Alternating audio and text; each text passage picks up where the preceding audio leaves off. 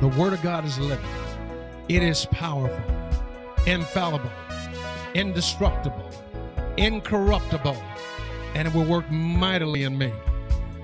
And now, your host, Pastor Jerry Miah Williams, from the service already in progress. So we're here today because we've come to the house of the Lord to worship the Lord. We come to hear the Word of God, and it is my quest as a pastor, not just to preach and teach the Word of God, but to teach you how to live. Jesus said, I am come that they might have life. And so my primary focus is not to prepare you for heaven. Let me say that again. My primary focus is not to prepare you for heaven. That's secondary. You got to live. And some of you got a lot of living to do more than others before the Lord calls you home to heaven. So Jesus said, I am come that you may have life, and that you may have life more abundantly.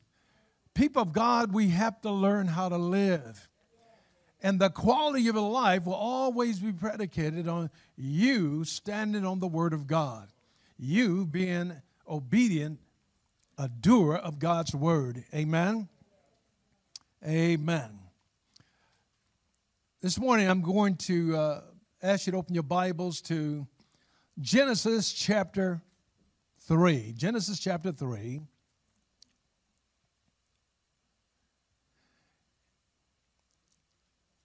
Genesis is a very important book in the Bible. It's the beginnings. And one of the things I like about Genesis is that you should always start there. There's a lot of furor and uproar in the country about abortion rights, same-sex rights, you name it. Let me just keep it real with you. I'm not pro-life or pro-choice. I'm pro-God and His Word. And the first thing I noticed in the book of Genesis, one of the first things God did after He created Adam and Eve, one of the very first things He did was give them the power of choice. He gave them the freedom of choice. That was God's way of certifying their personhood. Without a choice, you're not much of a person. That was God's way of saying, you're created in my image and after my likeness. And so you can wear those political labels all you want and argue different ways on different issues, but I go back to the Word of God. In fact, I was in a conversation with a pastor friend from Indiana, and I just told him, I don't begin talking about pro-life. I begin talking about pro-God, pro-Word of God.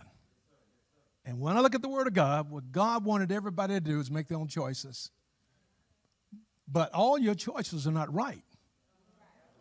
But like God told Adam and Eve, there are consequences for the choices you make.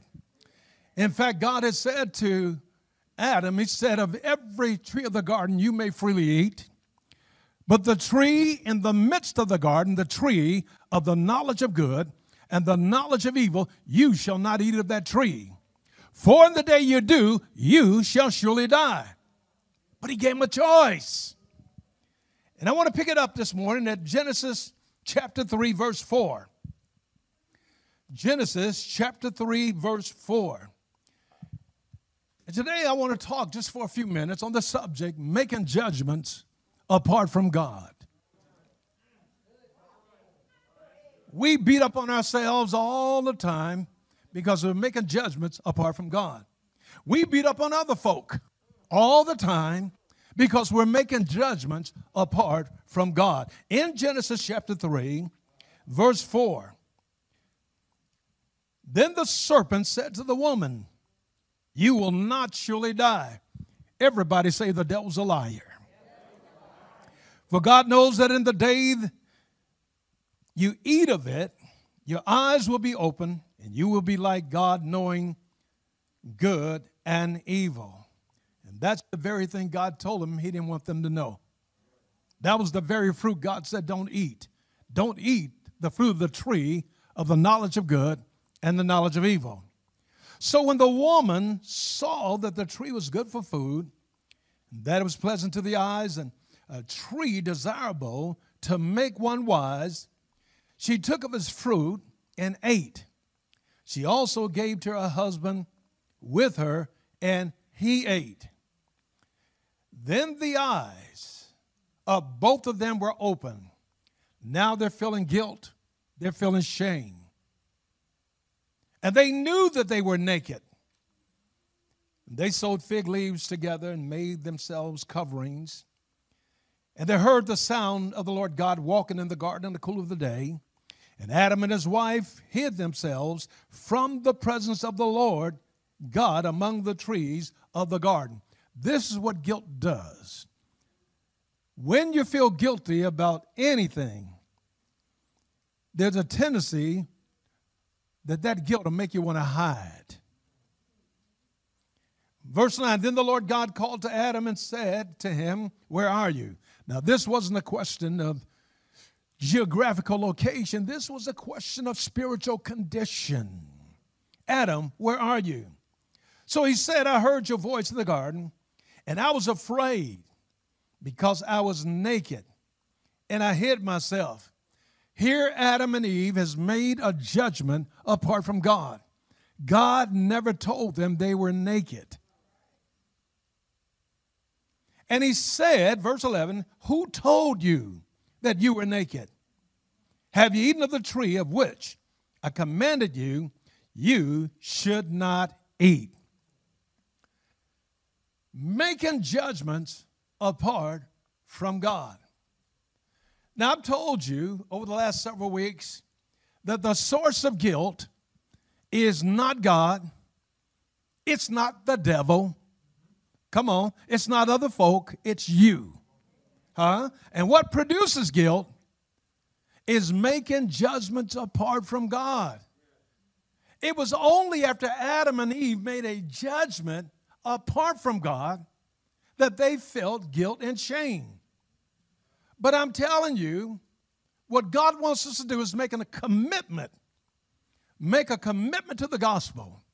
When you're committed to the gospel, when you're committed to the word of God, and if you're still feeling guilt, then you ought to know and you must acknowledge that that guilt originated from within you.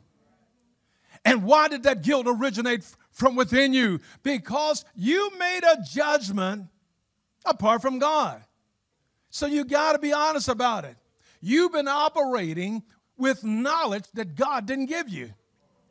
You've been operating with a mind that's not in line with the mind of Christ. You've been making judgments apart from God. Now, guilt is a feeling.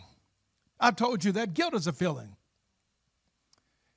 It's a painful feeling of self-reproach because you believe you've done something wrong or something immoral. But feelings are real. Adam and Eve really felt naked. They felt ashamed. They felt guilt. They felt remorse. But feelings don't lie. Feelings do not lie. But people lie about their feelings all the time. Let me say that again. Feelings don't lie, but people lie about their feelings. So many times you've interacted with someone or been in a conversation with someone who had feelings toward you that were negative, but they pretended that those feelings were positive. They pretended that you were all right or everything was all right. And some people just won't be honest about it, but feelings do not lie, but people lie about their feelings. And what we got to be careful with is lying to ourselves. I believe it was Miah Angelou that said, you won't remember, or you may forget what somebody said. You may even forget what somebody did. but you never forget how somebody made you feel. Come on now. Some people, you don't want to be around them because they give you a bad feeling. Huh? They make you feel small. They're condescending toward you. And so you may forget. You may forget that person's name. You may forget anything they've said. You may forget anything they did, but you never forget how they made you feel. And I believe this is paramount. We, as ambassadors of Christ, we're in the business of making people feel at their best. We're not about condemning people. We want people to feel at their best because the God who created them is a mighty great God. Did you hear what I said? We got to be honest with ourselves. Many times we have feelings of anger, bitterness. We're disgusted about something or someone. And sometimes we're just uptight. You ever seen folks that's always uptight? Just uptight. Those are feelings. But you got to face it. If you're angry, if you're bitter, if you're just so downright disgusted, you're just uptight. You got to be honest that maybe you made some judgments apart from God, because God didn't design us for anger. He didn't design us for bitterness. He didn't design us to be disgusted beings. He didn't design us to be uptight. We are to be the people with the joy of the Lord. And so maybe you made some judgments apart from God. We make those judgments against ourselves as well as other folk. And many times we try to make ourselves feel better by projecting our feelings on to other people. Is that right? There was a story I read some time ago, and I read another one recently. There was a story about a little girl. She was lost in the forest. She got separated from her mother. The mother and the child was at some outdoor event in a park, and somehow the little girl got separated from her mother, and she was lost in the forest. They looked for the little girl. They looked for the girl. They couldn't find her, so they organized a search party, brought the dogs out, the hound dogs, to help them find this little girl lost in the forest. When they found this little girl lost in the forest, they found her playing with rattlesnakes. Playing with rattlesnakes. How could that little girl have done that? She didn't make any judgments. She didn't make any judgments. She didn't have the knowledge of good and evil. Now, I guarantee you, if I was lost in the forest, see, I have the knowledge of good and evil when it comes to snakes. You know, I walked in the bathroom before I hit the track out at the park a couple weeks ago. I usually hit the bathroom. I go in the bathroom first so I don't have to interrupt my 4-mile walk. I walk in the bathroom, there are 2 snakes in the bathroom. I said, Bladder, you just have to wait. I'm just keeping it real. But they found this little girl. They finally found her lost in the forest playing with rattlesnakes. Then, it was just last week I read a story about a little girl in India who sleeps with cobra snakes, and she plays with them. But she hasn't been bit by one of them. How could that be? Because they haven't made any judgments. They haven't made any judgments. And then when you think about the innocence of children, that's the way God wants us to be. You know, one of the things that breaks my heart, and I tell my wife this sometime, it breaks my heart to see little children sick or ill or diseased, because it's like they're helpless, and it's just heart-rendering to see a little child. But you know, all childhood diseases, or all childhood sicknesses, I should say, they're not genetic. They're not genetic. We'll be honest about it. Okay? They're not genetic at all. For some of them, children pick up on your feelings. These little children will pick up on your doubts, your fears, and they will pick up on all your feelings of guilt. Some of you have experienced this in this church, I'm sure. You encounter or interact with somebody else's children, and you know something was a little off. That's because the mom and daddy been talking about you. And the child overheard it. And the same way that little child could pause in interacting with you, that's the same way disease will find their way into children because their parents have been saying and doing the wrong thing in the presence of that child. You cannot keep talking doubt and fear and expect your children to be disease-free. You cannot keep talking about and lamenting over your guilty feelings and not think it's going to affect that child. Huh? I'm just telling you the truth. That's what Adam and Eve did. They made judgments apart from God. We do it all the time.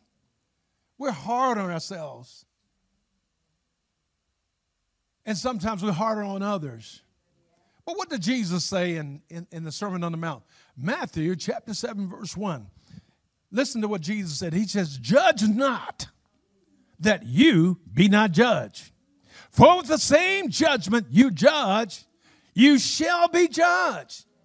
And with the same measures you use, it shall be measured to you again. Jesus said the stuff you dish out is coming back. So when he says judge not lest you be judged, there's two sides of the coin. Sometimes we judge ourselves harshly. And other times we're judging others even more harshly. But Jesus said judge not lest you be judged. What was he saying that? He was saying condemn not. Do not condemn yourself. Do not condemn other people. Do not try to punish yourself.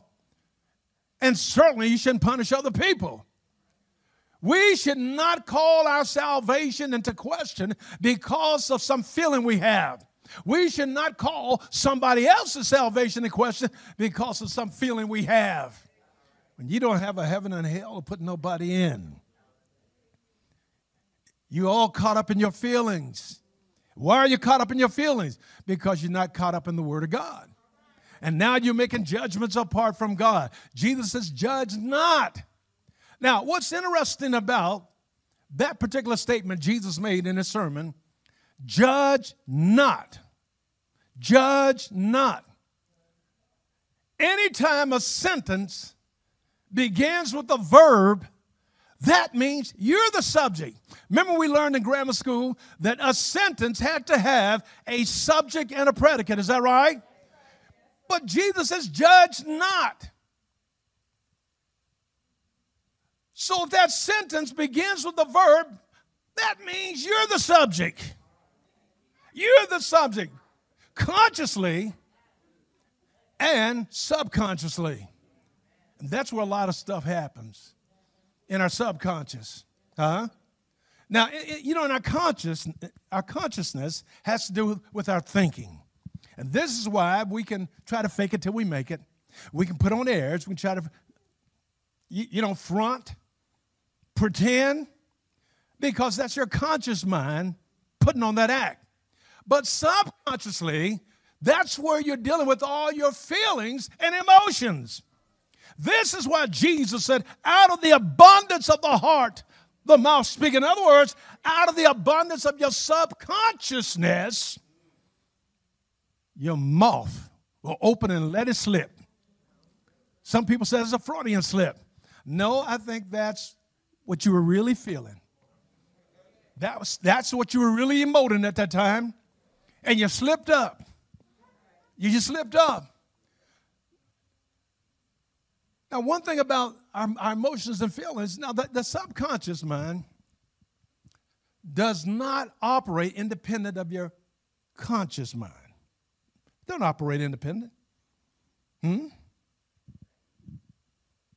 So whatever comes out of your conscious mind, it came up from your subconscious. It came up from your emotions and your feelings. Huh? Your subconscious can only think in the first person. And so whatever you feel, it's about you. It's about you. Huh? It's always about you. But we want to put it on someone else. I believe the word for that is called projection. We project onto others our shortcomings, our frustrations. We project onto others sometimes the pain we feel. We just put it on others because we think it's going to make us feel all right. That's what Adam and Eve did. When Adam and Eve felt the pain of guilt and shame, Adam blamed Eve and Eve blamed the serpent. And when you really think about it, the serpent wasn't the real enemy in the garden. It was Adam and Eve, enemies of themselves. We think about who our enemies are. The truth is, you'll always be your biggest enemy. Jesus also said in this same sermon in chapter 5, verse 43, he says, and you have heard it said that you should love your neighbors and hate your enemies. In other words, love Jews, hate Gentiles. That's what it's really saying. So you've heard it said that you should love your neighbor and hate your enemies. Then Jesus went on to say in that sermon, but I say unto you, love your enemies. Bless them that curse you. Do good to them that hate you. Huh? Pray for them that despitefully use you and persecute you. Jesus turned that thing around because oftentimes much of the hate we have is about us. It's about us. So if you're operating out of a judgmental framework, or maybe you're operating out of ignorance because you don't know the Word of God, then the only enemy you have is you. That's your enemy. We should love people. Yes, yes, yes. Stop thumping this Bible, saying what God, telling people this ain't right, the other ain't right, you're going to hell. Stop thumping this Bible, talking about gay folks, homosexuals, transgender people, whoever they may be. And I'm not trying to keep up all the letters. Too many of them. Used to be LGBTQ, then it went to plus. They're going to run out of alphabets. But regardless, we're called to love. I just hate gay folks. Some coming out the closet with you. Maybe you have some struggles you're trying to work out yourself. Or maybe you got some loved ones like that. Some family members. See, it's easy to talk about what the Bible says you shouldn't do. But why do we fall down about what the Bible says we should do? And Jesus says, love your enemies. Bless them that curse you. Do good to them that hate you. And pray for them that despitefully use you and abuse you. So our biggest enemy is ourselves. Adam and Eve, their biggest enemy was themselves. Huh? Now let me say this in closing.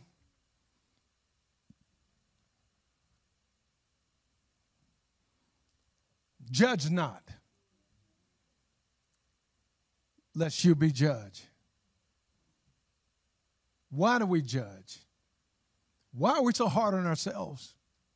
Why do we judge other people and we're hard on them? We're trying to punish them with our words.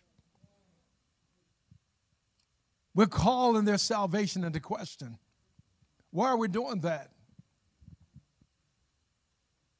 It's because we're making judgments apart from God. We're drifting farther and farther away from God. As long as Adam and Eve stayed in the light of God's holiness, They didn't know what good and evil was. Same way a little girl lost in the forest can play with rattlesnakes. She didn't know what good and evil was. The farther away we get from God, the more we're going to find ourselves judging other folk and understand what it means to be separated from God, to be alienated from God. No, your sin does not separate you from God. It's your thoughts about your sin that separate you from God. God is too big and too great. He's omnipresent, so you really can't separate from him other than in your mind. In your mind, you can separate yourself from God. But Jesus says, judge not, lest you be judged. And he says, with the same judgment you judge, you shall be judged by the same judgment. In other words, with the same measure you use, you dish it out, it's coming back on you. It's coming back on you. And again, people ain't going to remember what you said. They ain't going to remember what you did, but they are going to remember how you made them feel. How are you going to witness to somebody, tell them about the goodness of God, when you're making them feel like less than? How do you do it? How can you tell them God is a God of love? God is good, but you making them feel your hatred? You making them feel that they're worthless, but you're going to tell them God is good? Jesus was challenging us to get ourselves together. Judge not, lest you be judged. Don't dish it out if you can't handle it, because it's coming back. See, you know, what goes around comes around. So only in a state of independence and separation from God did we ever feel wise to judge. See, the woman looked at the tree and saw that it was a tree good for food, desirable to make one wise. And all the time she was separating herself mentally from her dependence on God. She became independent of God and separated from God, and that led to her and her husband making a judgment apart from God. So only in that state of independence and separation from God do we ever feel wise enough to judge. And you know what? That's hubris, it's pride, it's ego, to think you know something God doesn't know. Join us Sunday at Agape Word Fellowship, where Dr. Jerry Miah Williams is your pastor, proclaiming a life-changing message of the agape love and power that God is. For more information, log on now at www.agapeword.net, 1430 South New Hope Road. Agape Word Fellowship.